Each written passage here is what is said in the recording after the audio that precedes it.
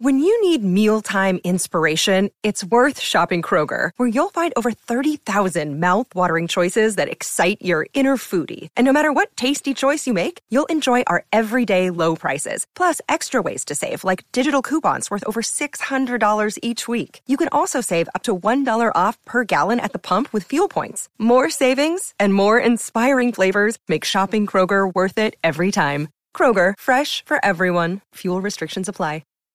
This episode is brought to you by Shopify. Whether you're selling a little or a lot, Shopify helps you do your thing, however you cha-ching. From the launch your online shop stage, all the way to the we just hit 1 million orders stage. No matter what stage you're in, Shopify's there to help you grow. Sign up for a $1 per month trial period at shopify.com/special offer, all lowercase. That's shopify.com/special offer. Okay, welcome everybody to episode 16 of Three Birds and a Punt. I am one of your co-hosts, Sophia. I am joined by my friends Whip and John. Say hey, guys. Hey. What up, yo? All right, this is episode 16 entitled Damn Wentz, This Hurts. We're breaking down all the news from the Carson Wentz trade. We're having a special guest on, E-Rock. He'll be on in about 10 minutes. We're very excited to have him. Please, fans, if you haven't already, subscribe to our show. Subscribe to us on Twitter at Three Birds and a Punt. We really appreciate all the support. We are actually having a raffle. The first 20 listeners to subscribe to the show will be entered into a raffle for a free Three Birds t-shirt. All you have to do is DM us on Twitter, a picture of you following the show wherever you get your podcast, and you will be entered into the raffle. The winner will be announced next Saturday. Let's get our follow numbers up. Let's get our engagement up with our fans. Come through, Three Birds. There you go. All right, y'all. Let's start off with the big news that dropped yesterday. Seismic trade to the Colts. Carson Wentz is no longer an Eagle. I want to break down your reactions and your feelings on the trade. Let's start with John. Since we didn't have you last week, let's start with you, bro. How you feel about this?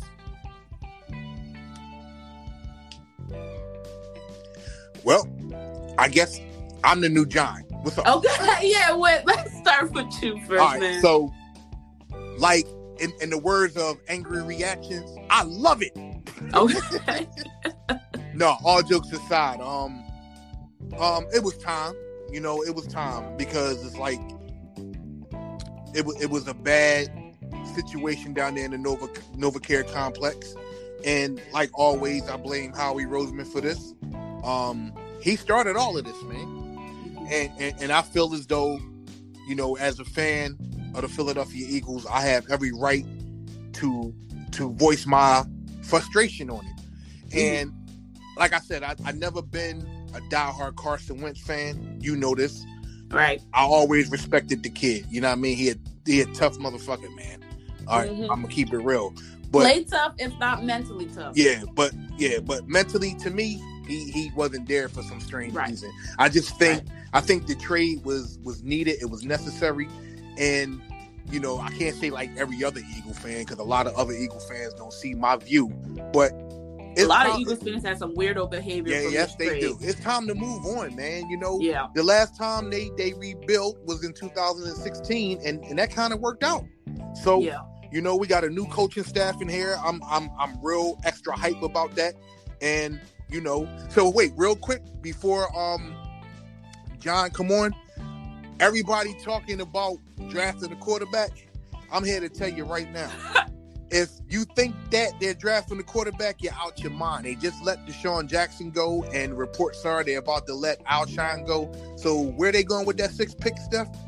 If they don't go for a wide receiver, we riot. That's all I'm saying. And I'm with you. I'm leading the charge. So I'm definitely with you. I like I said in the last show, I have 2 reactions to our upcoming draft. What I think will happen and what I want to happen. And they're diametrically opposed because the Eagles are run by that rat fucker Howie Roseman. Okay, so that's what I'm gonna say to that. And John, are you there, Bo? Okay, so while we still wait for him to come back, I'm just kind of going to give you my feelings on the Wentz trade too. Like, just kind of breaking down the details for the fans who've been living under a rock and don't know. Wentz was traded to the Colts for a 3rd round pick in this upcoming draft and a 2022 2nd round pick that can become a 1st round pick if Carson plays 75% of the snaps or plays 70% of the snaps and the Colts make the playoffs. So I have some mixed feelings about this. I'm with the environment between Carson and the Eagles was extremely toxic. He didn't trust them anymore. Like, at the end of the day, we break it down to he didn't believe them when they told him things, so he wanted to move on with his life, and I can't begrudge him that. I'm always of the opinion, like, if you don't want to be here, then move the fuck on. Like, I'm not going to shed too many tears for you. I appreciate what you have done, but it is what it is. I do think that some of the way that certain fans have been reacting on Twitter, like this guy stole their lunch money, beat them up, slept with their wives, burnt down their cars, burnt their houses, like they're acting like Carson Wentz literally came to their houses and like just basically slapped them around their faces. You know, it's kind of crazy. Yeah, it's crazy. Definitely crazy. So, John, how do you feel about this trade? It's bittersweet. Carson, I've been a diehard Carson fan since day one. It's just the little things along the timeline that have happened that have caused the relationship to deteriorate. It started with those early reports that we heard from Josina Anderson and about his locker all the way back in 2018. Mm-hmm, that locker room culture, and you didn't want to believe it. You didn't want to believe it. He gets the injury bugs, and then the whole thing. It's unfortunate that this happened. That we're at this point, like for it to fail. It's a massive failure on all parties. All parties. Like, this should have been the dude that was here for 10 years. His play caused him not to play. His treatment of maybe his teammates behind the scenes might have caused some of that. But the front office also played a huge part in that. Mainly Howie Roseman, the people we brought in, how they gave him the franchise without, you know what I mean? They kind of gave him the keys and then like didn't. It's like a spoiled, he didn't earn it. They like a spoiled kid, and he got too big. Now you spoiled him for so long that now you try to reprimand him or correct him, and he doesn't want to hear anything about it. Hey, I would have won an MVP. I propelled us to a Super Bowl. You paid me an extension. I don't have to listen to you. And you know what? I agree with you 100%. And that's exactly what happened. So, absolutely. At this time, I just kind of want to take a moment to welcome E-Rock. What's up, my man? What's happening, guys? How are you? Not bad. How you doing? We're doing great. I'm doing great, man. Thanks for having me on. Yeah, welcome to the show. Thank you for being here tonight. Appreciate it. All right. So we really want to just get into it. We're just, talking about breaking down the Wentz trade and want to get into your thoughts and how you feel about the overall state of the Eagles. I know followers of the show can follow you on Twitter at Eric_Emanuel, right? Yep. Still there? Did I lose you? Yeah, there you go. Oh, you're still here. Oh, no. What happened? No, you still there, E? Uh-oh. We having a bad connection, guys. E-Rock, you still there? Can you hear me? All right, he'll come back. He'll come back. But we're having a special guest. That is the wonders of the podcast world. Sometimes you have a little technical difficulties, but we're working it out. It's all good. When he comes back, he'll give us our thoughts of the state of the Eagles and his thoughts on the trade.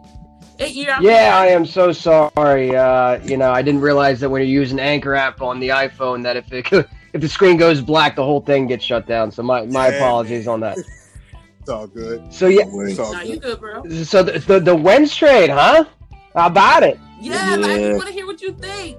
We're breaking it down right now, bro, and it'd be great to hear how you feel about it and your overall thoughts of the state of the Eagles. Yeah, when it first came down, I was pissed, not because Carson got traded. This is something that I've been mentally preparing myself for and anticipating for a while, but I was a little pissed at the compensation.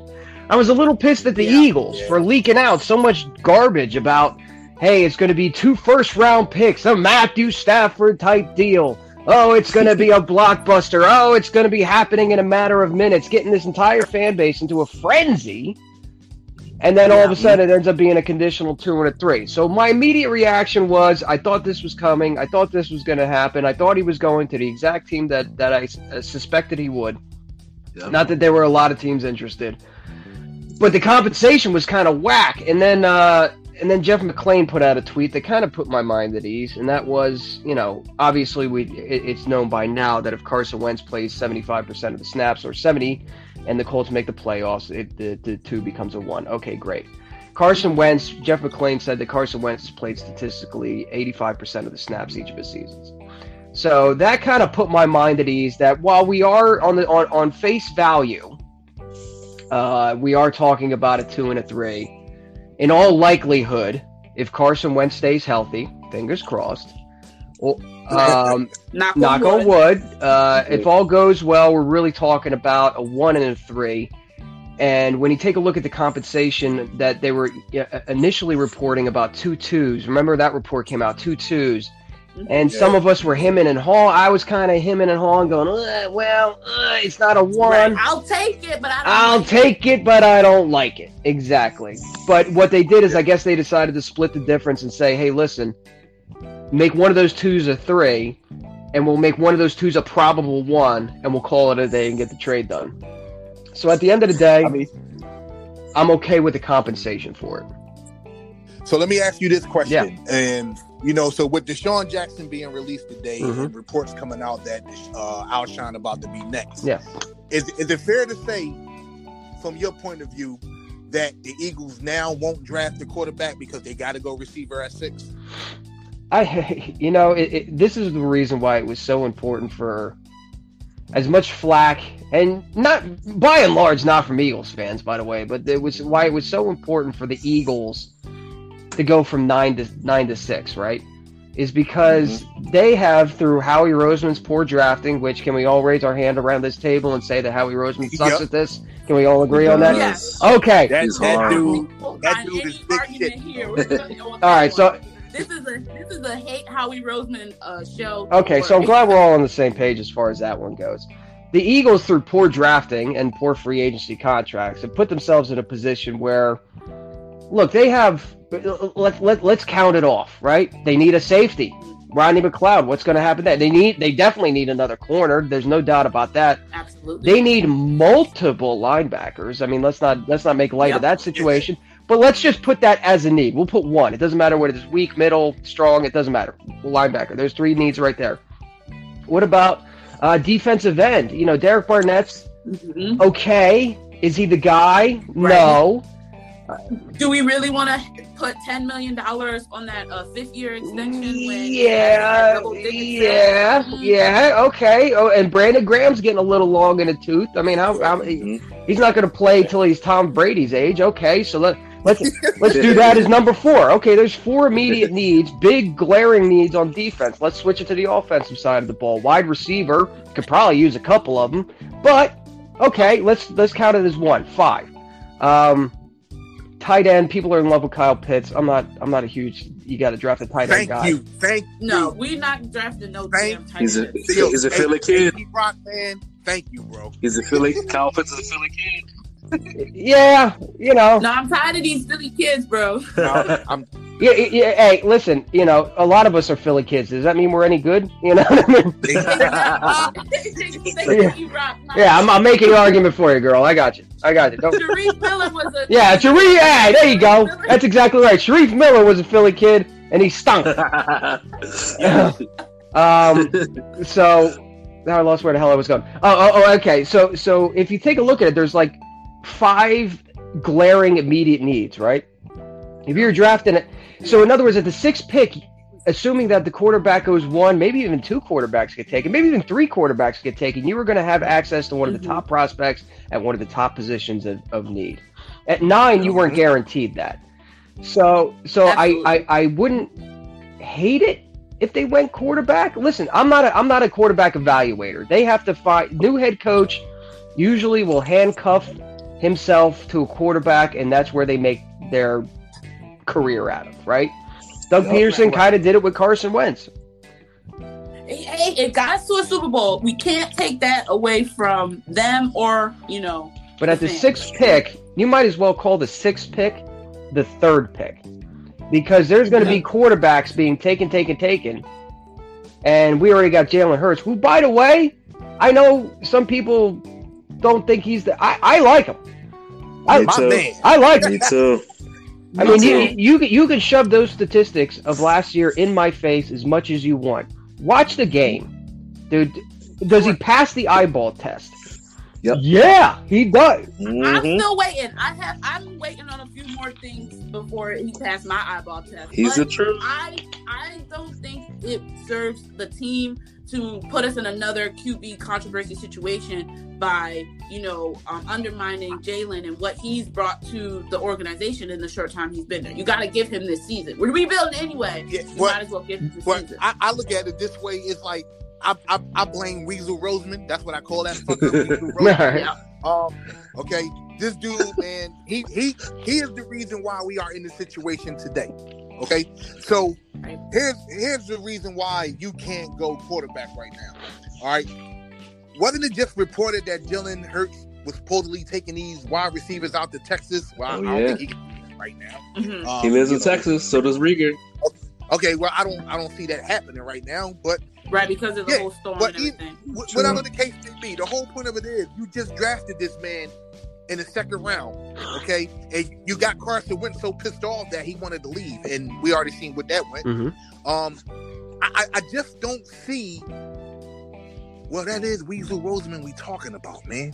Well, my thing is, and I feel like and maybe E-Rock, you can kind of give me your thoughts on it, is kind of, you have to do your due diligence, right? We're like E-Rock was saying, we're at 6, that might as well be 3. Yeah. There's going to be a lot of prime opportunities for us to get impact players. If you think that there's a quarterback better than Jalen Hurts, and you don't, and you really believe in the guy, go get that guy. But outside of that, you need to surround Jalen with the talent that you couldn't surround Carson with. So absolutely that Ja'Marr Chase or Devontae Smith or Patrick Surtain, any one of those players would be amazing and immediately impact your team in a positive way. I just don't know how you gamble on another unproven QB when you can see how much an impact skill player can benefit. This is true, but in my line of work, I'm in sales for a living. So whenever there's an idea that's proposed to me, I try to sell it to myself. Okay, sell this to yourself. And if I can sell it, I can convince myself it's a good idea. Now, here's where I'll convince myself that a quarterback is a good idea. You won't be drafting at 6, hopefully, knock on wood, anytime again in the near future, right? In fact, if you take a look at the Eagles drafts, the only time the Eagles were up that high is when Howie Roseman did the double jump to get up to number 2 to draft Carson Wentz. Correct. So if you want to take a quarterback right then and there, and I understand that he's having wide receivers visit him in Texas, and that's all well and good. Keep in mind, to be fair, Sam Bradford did the same shit. There was a picture of Sam Bradford, a shirtless Jordan Matthews. They were all paddleboarding, having a good time, right. And Sam Bradford stunk on ice. So if you're, what's the number one position in this league? Quarterback. This is the league of the have and the have-nots. If you have a quarterback, you have a chance. If you don't have a quarterback, tough shit. You're sunk. So what's wrong with the opportunity that you're given right now to, in essence, hedge your bet, and take another quarterback? Now you've got 2 low-contract quarterbacks. You can figure out which one you want. You can trade one if you want to when the contract's expiring in a couple years, right? Jalen Hurts, or let's say blank quarterback. Although you wouldn't really trade the 6th one. You get what I'm saying? What's so wrong with hedging your bet and saying, listen, I can either roll with Hurts or I can either roll with XYZ guy, and now I've got 2 quarterbacks and I got to figure out which one I want to roll with, because I'd rather bet on having 2 than have the wrong one. Furthermore, to speak to Jalen Hurts, this isn't the first time that he's been in the quarterback competition. And there's and I don't know what kind of reaction I'm going to get from the panel right now, but there's something to be said for not being a bitch when confronted with competition. Preach. Am I making sense? Am I making sense right now? No. Preach. We with you, You're bro. with you. We with you. Listen, 100%. I hear you. I hear you as far as the draft goes, and as far as bringing in some competition for Jalen, I agree. I don't think you can anoint him as your starter, but I feel like a premium pick like a 6 is so important because of that 5th-year option and what you can do with that. And you on a rookie deal, we're supposed to be making all these good moves because that rookie deal keeps those numbers. No, having 2 rookies battle out on 2 rookie deals, I think is not beneficial for the team. But I see your perspective, and that's the way I would sell it to myself. Now, would I do it? Probably not. I'd go the route of sticking with Jalen because I think I. Now, am I the head coach? No. It's a new coach, so who knows what's going through his head? But that's true. Yeah. Do you feel like I've noticed that Howie has a very honeymoon period with new coaches where he's very amenable to what they want. Do you think if Nick Sirianni bangs the table for Jalen Hurts, we're not going to take a QB? But if he's like very non-committal about it, that leaves the door open. That's a good question. That is a very good question. Well, the first thing I want, jeez. All right. Let's walk through this. Let's talk this one out because the honeymoon phase in head coaches, I feel like, is a recency bias. We had Andy Reid here for 14 years. Now, granted, Andy Reid's a hell of a coach, and he was primarily working with Joe Banner, right? That entire time. Yeah. So. Jeffrey, and I don't think it's so much Howie. I think it's Jeffrey Lurie. And here's where I'm going to go with this. Jeffrey Lurie, when it was the gold standard era of Andy Reid and Joe Banner. Joe Banner was a childhood friend of Jeffrey Lurie. He trusted that man. As I'm sure any of you and I would trust my childhood friend with running my organization. He trusted Andy Reid. I don't know if there's a better guy to trust with an organization than an individual like Andy Reid. So Jeffrey Lurie, for the majority of that time, was a very hands-off owner. Then comes Chip Kelly. Right. Chip Kelly starts calling the shots. Chip Kelly starts marching to the owner's office, banging on the door and demanding the talk and demanding power, so on and so forth. After that whole Chip Kelly experience, I really think that fucked up Jeffrey Lurie. Honest to God, I think that his ability to trust people, and he wants to trust Howie. That's why Howie's still around. He wants to trust Howie. He wants to see Howie in the same light that he saw Joe Banner. That's so let me ask you, and I agree with you 100%. But don't you think that the shit that Joe Banner has done to the Philadelphia Eagles by releasing Brian Dawkins, the greatest, exactly. Don't you think that you have to say sometime in your mind, like, look, dude, I'm not going through this shit no more. I already went through this shit with my childhood friend. I fired my childhood fucking friend. Mm-hmm. Okay, Howie Roseman has literally fucked up deals with players on this team a lot, to the point to where now you traded up to grab Carson Wentz. You just gave this man $128 million. Now he's gone, and you got a 3rd round pick, possibly a first for him, and you got all these old ass contracts. For God's sakes, he brought back JP. Yeah.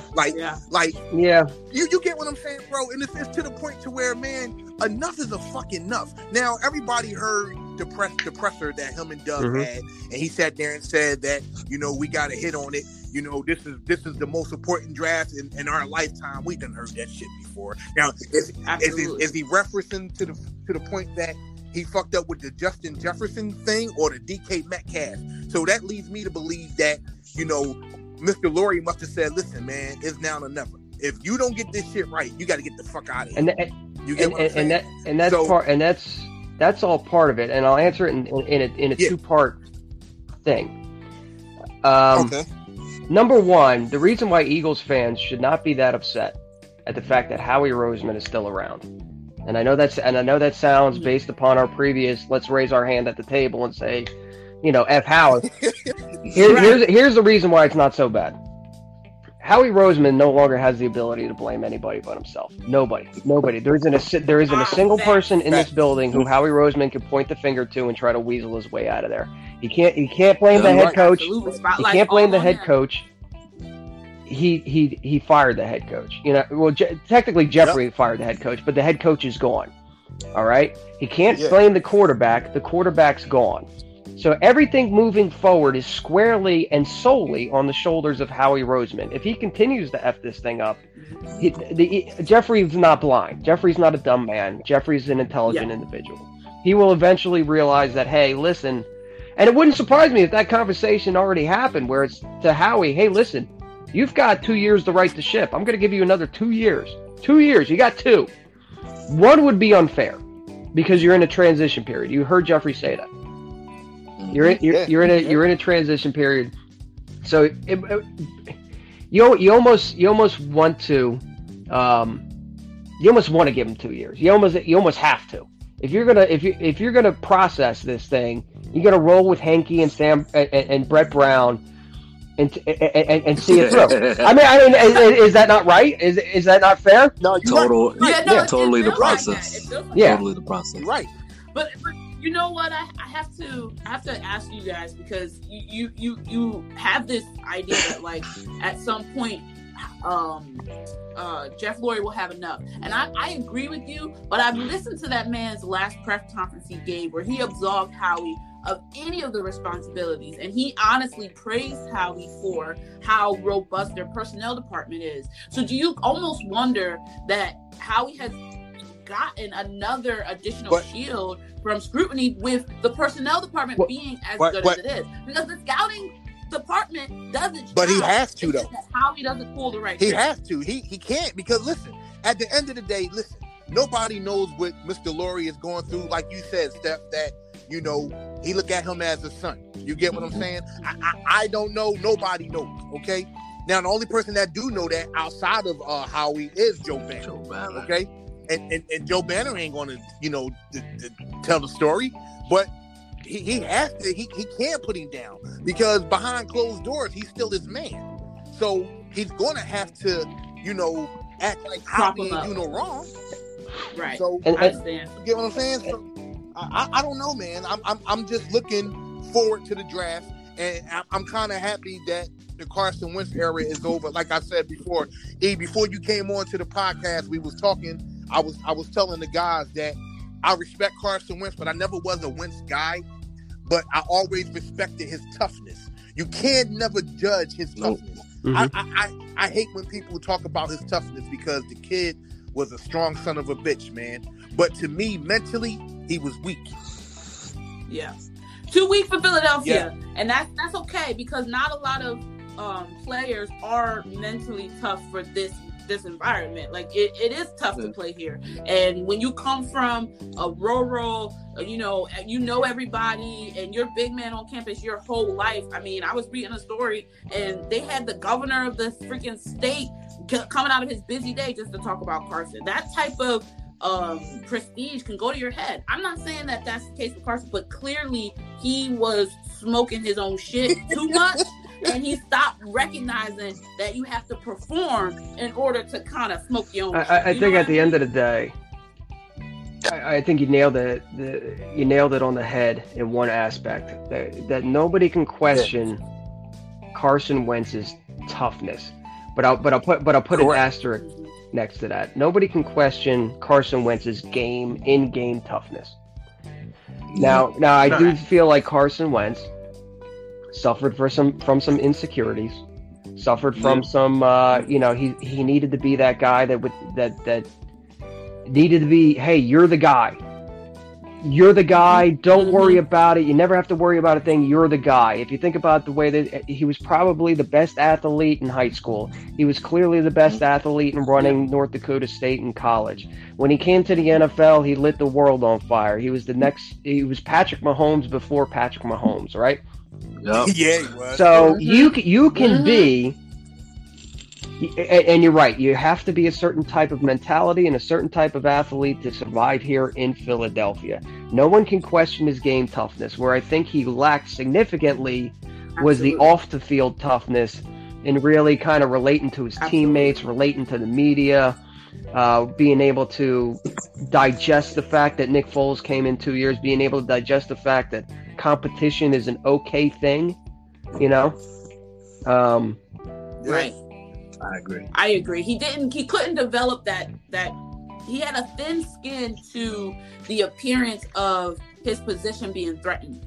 And I don't think that was healthy. You know, even if you feel that way when you externalize it, people can lose confidence in you, and you also lose confidence in yourself. I blame Weasel Roseman for that shit because, like I said, we don't know what that fucker told Carson. You get what I'm saying? Oh, absolutely. Nobody the knows. Environment was not okay, great. because Absolutely. think about this. In front of the camera, Carson got to play, nice guy. Yeah, I welcome Jalen Hurts to the team. I look forward to working with him. You don't mean that shit, bro. Yeah, and that's the great thing about sports. That's the great thing about the NFL. That's the great thing about doing podcasts or listening to sports talk radio or watching these national shows is everybody will talk about it. Truth of the matter is, and I was in that building for 3 years. I can tell you from experience that what's being said outside isn't always matching what's being discussed on the inside. I agree. Absolutely. And you could see that in the organization this season that the words weren't matching the actions at all. But that was my next point, and you nailed it right on the head. However, we're an intelligent enough of a fan base to put two and two together, and if the actions don't follow the words or the words don't follow the actions, we know when something stinks and something's up. So that's what's fun about this entire thing. And I'm glad you said that. So this is my next question to you. So with that being said, why do Jeffrey Lurie and Howie Roseman continue to lie to this fan base knowing that we are not a bunch of dummies? Great question. Well, all right, let me ask you this. Lie specifically about what? Basically, leading us on about shit, E. Like, for example, we don't see what the fuck is going on. We already knew the situation with Carson. Why do you think the dude wasn't fucking talking? Everybody talking about it was about his agent. But clearly today, he got the fucking Indy real fast. You noticed that, did you? You noticed that? Yeah. All of a sudden, Carson pops up out of nowhere. Exactly. And he's on... Yeah. He's on Twitter talking to the new Colts guys and shit like that. Yeah. Then you got my boy Gio crying, and I feel bad for the kid because I love him. And I'm saying to myself, damn, Carson, but you get your Ginger Jesus ass on the fucking plane fast and you go visit people real fucking fast. But I'm like, Jesus, bro. We fans, listen, if it's not for us, man, you guys will not be here. Mr. Lurie knows this better than anybody. So my question to you is, why are they doing that to the fans? Like, we don't know what the fuck is going on. My friend, this is all a game. This is all a game. It's all a PR game. It's all a marketing game. It's all posturing and positioning. The NFL has more plot lines and plot twists than the Game of Thrones. You know what I mean? And that's why they don't come out necessarily. What benefit does it achieve for them if they come out publicly to the fans and lay their cards on the table? Nah, man. No matter what your cards are, you could be holding aces. You could be holding aces and eights. The dead man's hand. You could be holding junk, and your job is just you're not playing the cards. You're playing the player. You know what I mean? So it does nothing for the organization to reveal their grand scheme or their plot or their, hey, if they go X, we go Y. If they do this, we go that. That's not meant for us to see. As much as we would love to see it and it makes us feel like we're closer. Yeah. Listen, there's some shit I don't need to know. You know what I mean?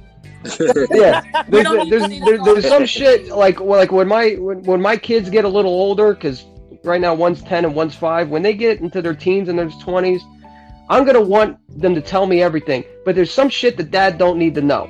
You know what I mean?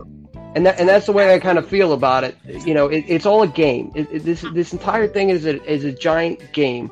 And the person who blinks first, the person who throws out the first number, the person who shows their cards first, will lose 90% of the time. I agree.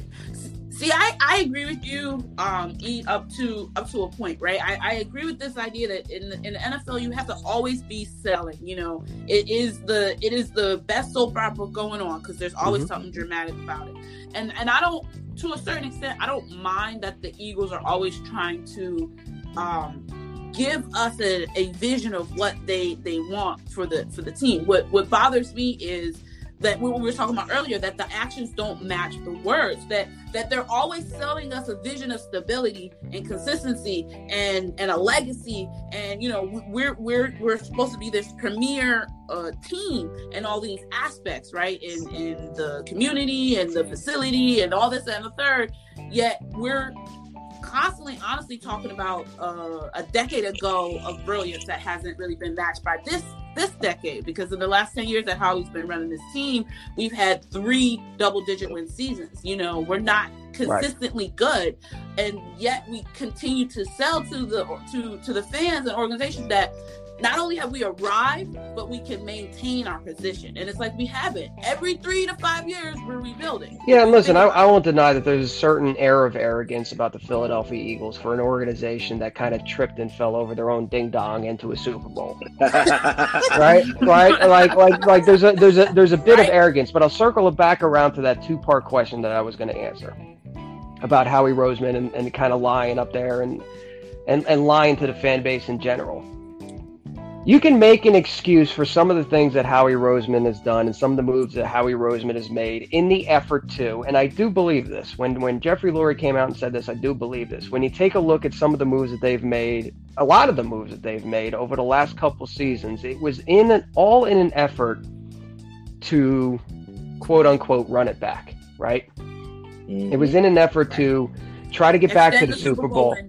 Yeah, because listen, when I say they tripped over their own ding-dongs, they legitimately did, all right? It was kind of lightning in a bottle. They were legitimately surprised that they won the Super Bowl. They did not expect it. They did not expect it, but they go into it with a plan. They go into it with a 3-year plan, with a 5-year plan. It just so happens that they achieved the ultimate success in year 2, and they were like, oh, shit. Like, we won the Super Bowl in year 2. All right, well, the window's got to be open. We're here, right? I mean, we just won it, so we're here. So now we're going to do everything we can to push our chips in the middle, bring back core players, even though they're aging, because everybody wants to be overpaid when they win the Super Bowl. Look at Chris Godwin down in Tampa Bay. Bruce Arians is trying to tell that kid right now that he shouldn't go secure his bag because it's more important to be an assistant. Get the fuck out of here with that shit. Right. You know, and Super Bowl players demand to be paid higher. This is the ultimate payday. You're coming off your rookie contract and you just won the Super Bowl. I'm gonna get paid. Yeah. You know what I mean? You're damn right. I got my ring. I want to get paid. Hey, did you see how Chris Godwin looked at him when he said that shit? He like, man, you out here goddamn. Oh, yeah, it must have been. and you watch Tampa Bay is going to go through the same thing that the Eagles went through, because Bruce Arians got there. They got the quarterback. They know that's not long term, but hey, it's Tom Brady, so who the hell knows? He could be 80 years old in a walker and still slinging the rock. Who knows? But you watch, Tampa Bay is going to have some of their assistant coaches pilfered, right? Because they're a Super Bowl coaching team, their Super Bowl squad, so they're going to have some of their assistants pilfered in the next couple years. They're going to have some key members of that team that got them that Super Bowl this year secure their bag with other teams. Okay, so they're going to lose some pieces. Meanwhile, the Tampa Bay Buccaneers are going to make some egregious contract negotiations and bring in some top-tier free agents. Who knows? Maybe even like a J.J. Watt. Maybe they'll grab for straws there to try to keep that Super Bowl window open. And I guarantee you, in 2 to 3 years, Tampa Bay is going to be in the same exact position that the Philadelphia Eagles are right now. It's the circle of life, bro. This is what it is. That's true. I agree with you. Hey, E, before we let you go, bro, and once again, thank you for coming on the show, but I got to ask you this question, man. What do you think about the new head coach, Sirianni, and the staff he brought in? I don't know a goddamn thing about these guys. I would love to give you some elaborate answer and some in-depth coach scouting. I didn't know who the hell Nick Sirianni was until they announced it. Who the hell? Who the hell is Nick Sirianni? I don't. Who? Indianapolis? What? So I have my reservations. I have my concerns, but I've publicly stated this. Look, there was once upon a time when I thought Andy Reid was washed. There was once upon a time where I thought Chip Kelly was going to revolutionize the game. And there was once upon a time where I thought Doug Peterson was the worst coaching hire they could have made. So at the end of the day, what the fuck do I know? I just want to compound that a little bit. Here's the one thing that I know and I'm kind of concerned about with this coaching staff. Nick Sirianni is 39 years old. His offensive coordinator is what, 35 years old? His quarterback's coach is 33 years old. His linebacker coach is 27 years old. Man, oh man. I know the Eagles' plan moving forward is to grow with this coaching staff, but how long does a coaching staff stay together for 5, 6, 7 years and grow together before different pieces start to get moved and different pieces start to get pilfered and plucked and go on, and your quarterback's coach becomes an offensive coordinator somewhere else or someone? Yeah. So you got a bunch of young guys. Right. You got to be able to make sure that this team is young.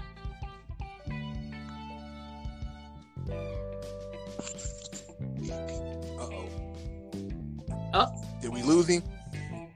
I think he was just kind of giving us a rendition of how he felt about, the team being young enough. Yeah, he'll come back. But I understand what Eve's point is that, if they have any type of success at all, they won't be here for long.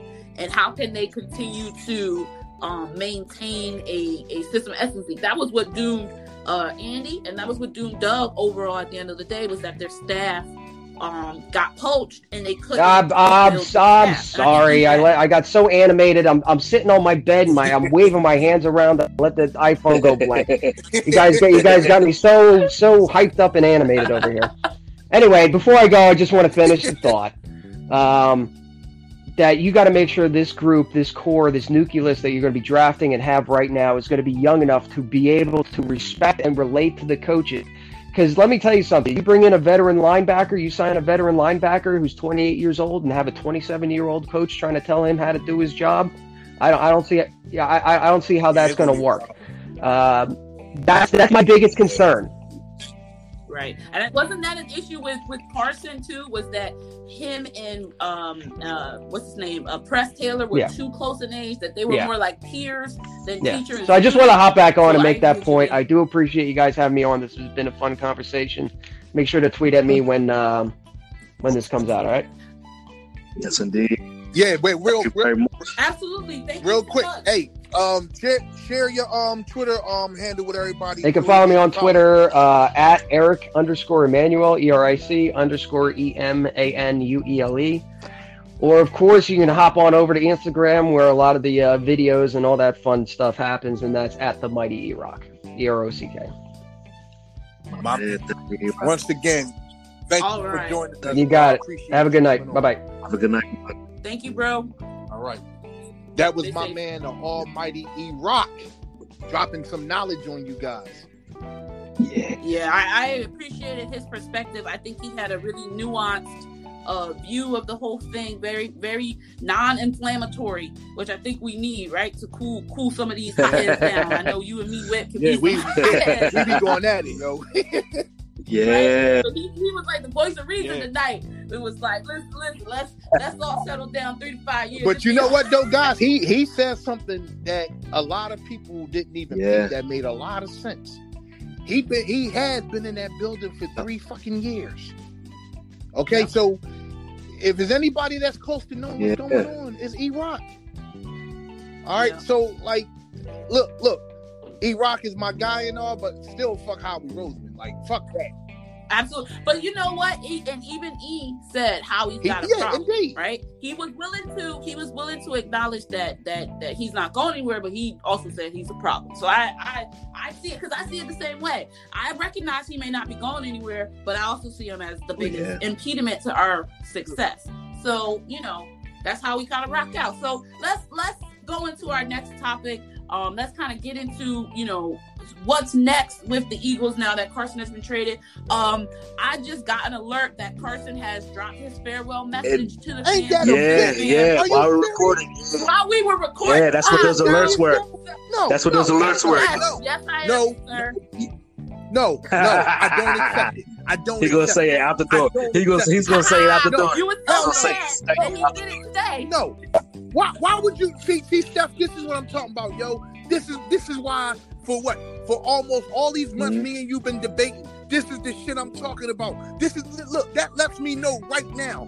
It lets me know right now. Carson wanted out of Philly. Okay? Because here's the thing. You've been ducking and dodging for all this time. We haven't heard shit from you. Then all of a sudden you go to Indy, then you gonna go drop some fucking knowledge in a letter to the Eagle fans right after you visit? No, I don't accept it, bro. Here's what I have to say to that, to Man, your point. That's listen, bullshit, bro. I think it's been.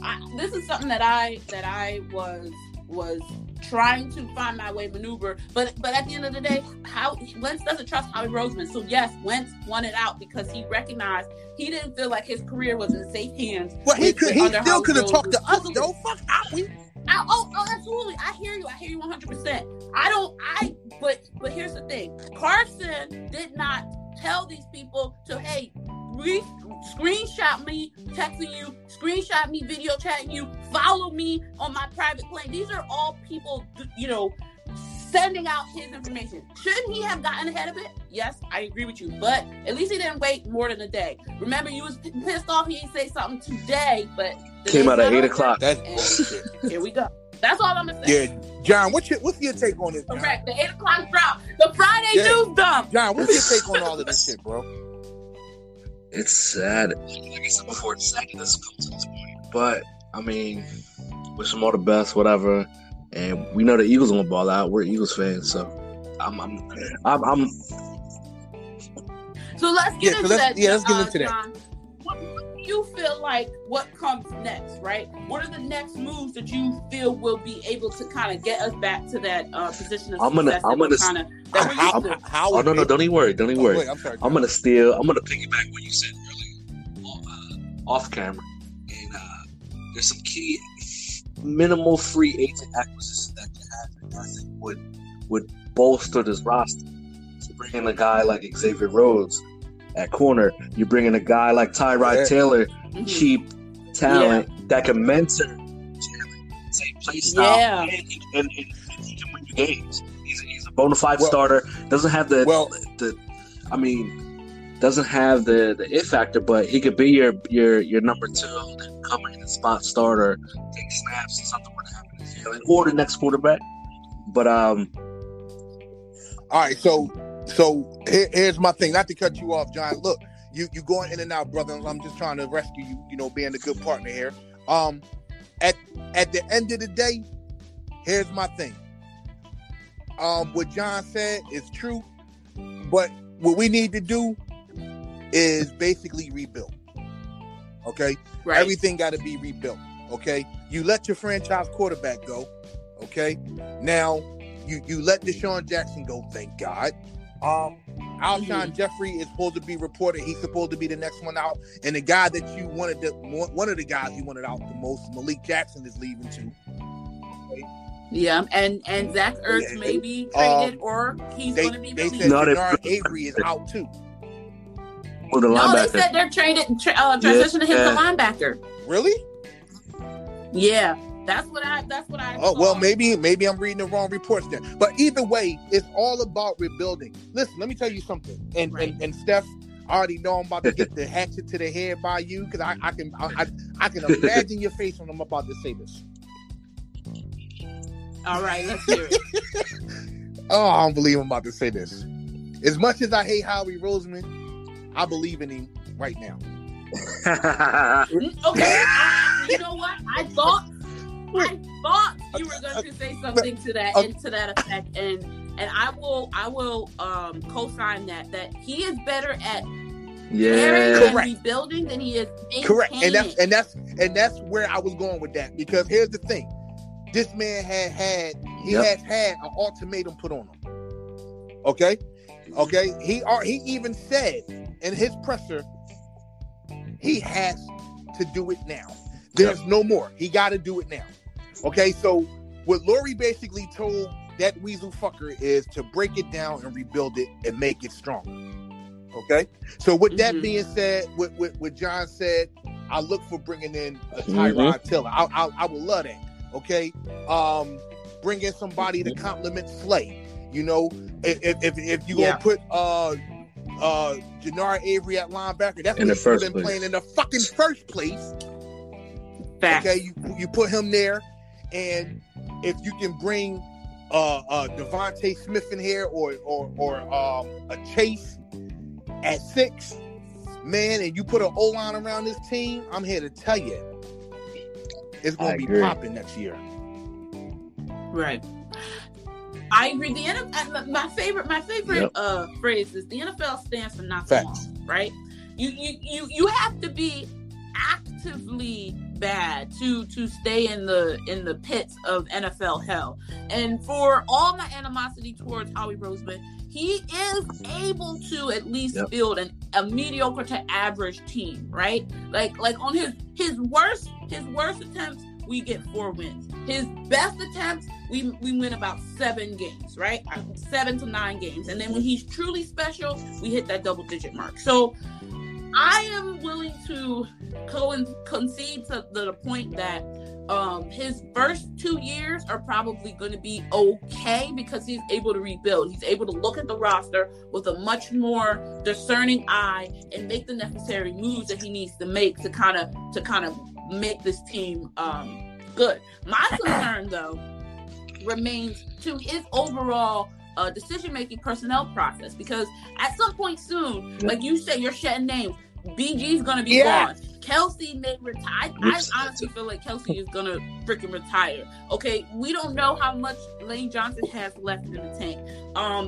What's Fletcher Cox got left? You know, because he hasn't really been impacting the way that he used to. Once these key guys, these Chip guys, these Andy guys are gone, the entire team, the entire roster, up and down, will be filtered with Howie Roseman's guys. How much I have a feeling what you just said might become true about Fletcher Cox. So earlier today, I was listening to sports radio, and I guess it was Mike Garafolo. That's his name. Mm-hmm. Okay, well, he was up there. I guess they was playing something that he was reporting or stating, I should say. So guys, don't take me on my word. You know, I drink sometimes. Right. So from what I understand is that Fletcher Cox may be on the trade block. Damn. I can see that. Yeah, I can see that because he has a big contract number 2, and if we're shedding and we're trying to get younger and we're getting ready for this rebuild, we don't need these veterans. As far as Brandon Graham go, let him go. just leave, bro. Like, I honestly think what will happen is Fletcher will get traded and Brandon will play out his last year. Or they can just let him go. just let him go. This will be the first time this will be the first time me and Howie Roseman will become friends. Let that fucker go. All right, like real shit. Let him go. I mean that, yo. Ah, man. But you know what? We really have to ask ourselves, when all these anchors are gone, when all these stalwarts of our team are gone, what's really going to be next? Is the nucleus that Howie has drafted and cultivated and kept here, can they continue the prestige of being a Philadelphia Eagle? I have some sincere doubts about it, just because they have a lot of Howie's draft picks have had injury concerns. They've had issues with consistent play. They have issues staying on the field. You know, there's something to be said for the people that he's chosen in the position that he's put them in. But, you know, hope springs eternal. And with the 6th pick, that can always change everything. You know, all it takes is one dynamic player, like when Carson was drafted, to change the narrative on how we see Howie Roseman. So it happened once. I had a weird premonition the other night, and it kind of shook me. And I told Will about this earlier, and it was about Howie. I don't know where it came from, but I said to myself, Howie's gonna get this right, get this draft right, get this team like on a good foot going forward. Yeah. No, you right about that, John, and maybe. I'm not gonna say you're right. I'm gonna say maybe because I had to rewind that in my head a little bit. And I think that that's right. Maybe I'm not sure. We have high picks in all the rounds since we have. That's true. I think we have 4 picks in the top 100, so that's really good for us. So John, let's get into our last topic of the night. I'm gonna give you all the time you need to break down. We have a new segment that we're introducing to the show. It's called Eagle of the Week. Okay, each week to end the show, we're going to have one of our co-hosts break down an Eagle player that they have in high esteem, whether they've been with us or currently with us or used to be with us, somebody that we admired as a player. And so my Eagle of the John, Week who you got tonight for your Eagle should have been enshrined into the NFL Hall of Fame this year. And this gentleman is one of the nicest football players that any other players talk about. And he was a part of that great Eagles defense, Jerome Brown, Reggie, and Clyde, and Seth. And he's the quietest one, but one of the biggest personalities. And he had a great career. Eric Allen. He was drafted in the second round out of Eric Allen out of Arizona State, and coming out he was 5'10". They didn't know what to make of him. His build dropped him to the second round. When the Eagles got him, Buddy Ryan, did his thing, and he became an absolute star. He finished his career with 54 interceptions and 8 touchdowns, which is crazy to think of. He was a 6-time Pro Bowl selection, and he played for after leaving the Eagles, and he went to the Saints where he became an All-Pro, and the Raiders. And his 54 interceptions tie him for 21st in NFL history. And wow. And he's somebody that should definitely, if not next year, the following year, will be in the Hall of Fame and see his bust in Canton, for sure. That's what I want to hear. Oh, absolutely. Wow. Thank you, John. That was a great breakdown of a future Hall of Famer, should be a future Hall of Famer. Eric Allen, our Eagle of the Week. This has been 3 Birds and a Punt. Next week, we're going to have a special guest. His name is Tremaine. He is, on his Twitter handle, is @MainsWorld. He is the host of a podcast called This Ain't Rocket Science. I was a guest star on his show, and now he's guest starring on ours. We're very excited to have him. So please, if you haven't already, hit that subscribe button. Follow us on Twitter @3 Birds and a Punt. I'm going to let y'all know again, we are having a raffle. The first 20 listeners who subscribe to the show will be entered into a raffle for a free 3 Birds shirt. All you have to do is DM us on Twitter a picture of you following the show wherever you get your platform, wherever platform you get your podcast, and then the winner will be announced next Saturday. So please subscribe to the show, send us a picture of it so you can get a free dope ass 3 Birds shirt, and we can really show our support for the pod. All right, y'all. This has been 3 Birds. My name is Afia. I am one of the co-hosts. You can find me personally on Twitter @AccordingToAfia, and then you can find my this friend is John Monroe. Witt. Let him know, bro. On Twitter, John Monroe Jr. Holla at your boy. But I don't want y'all to holler at this boy here, but I'll tell you my Twitter. I am Black Fly Jedi on Twitter, so definitely check us out and subscribe to the podcast. Indeed. Go Birds. Absolutely. And go Birds.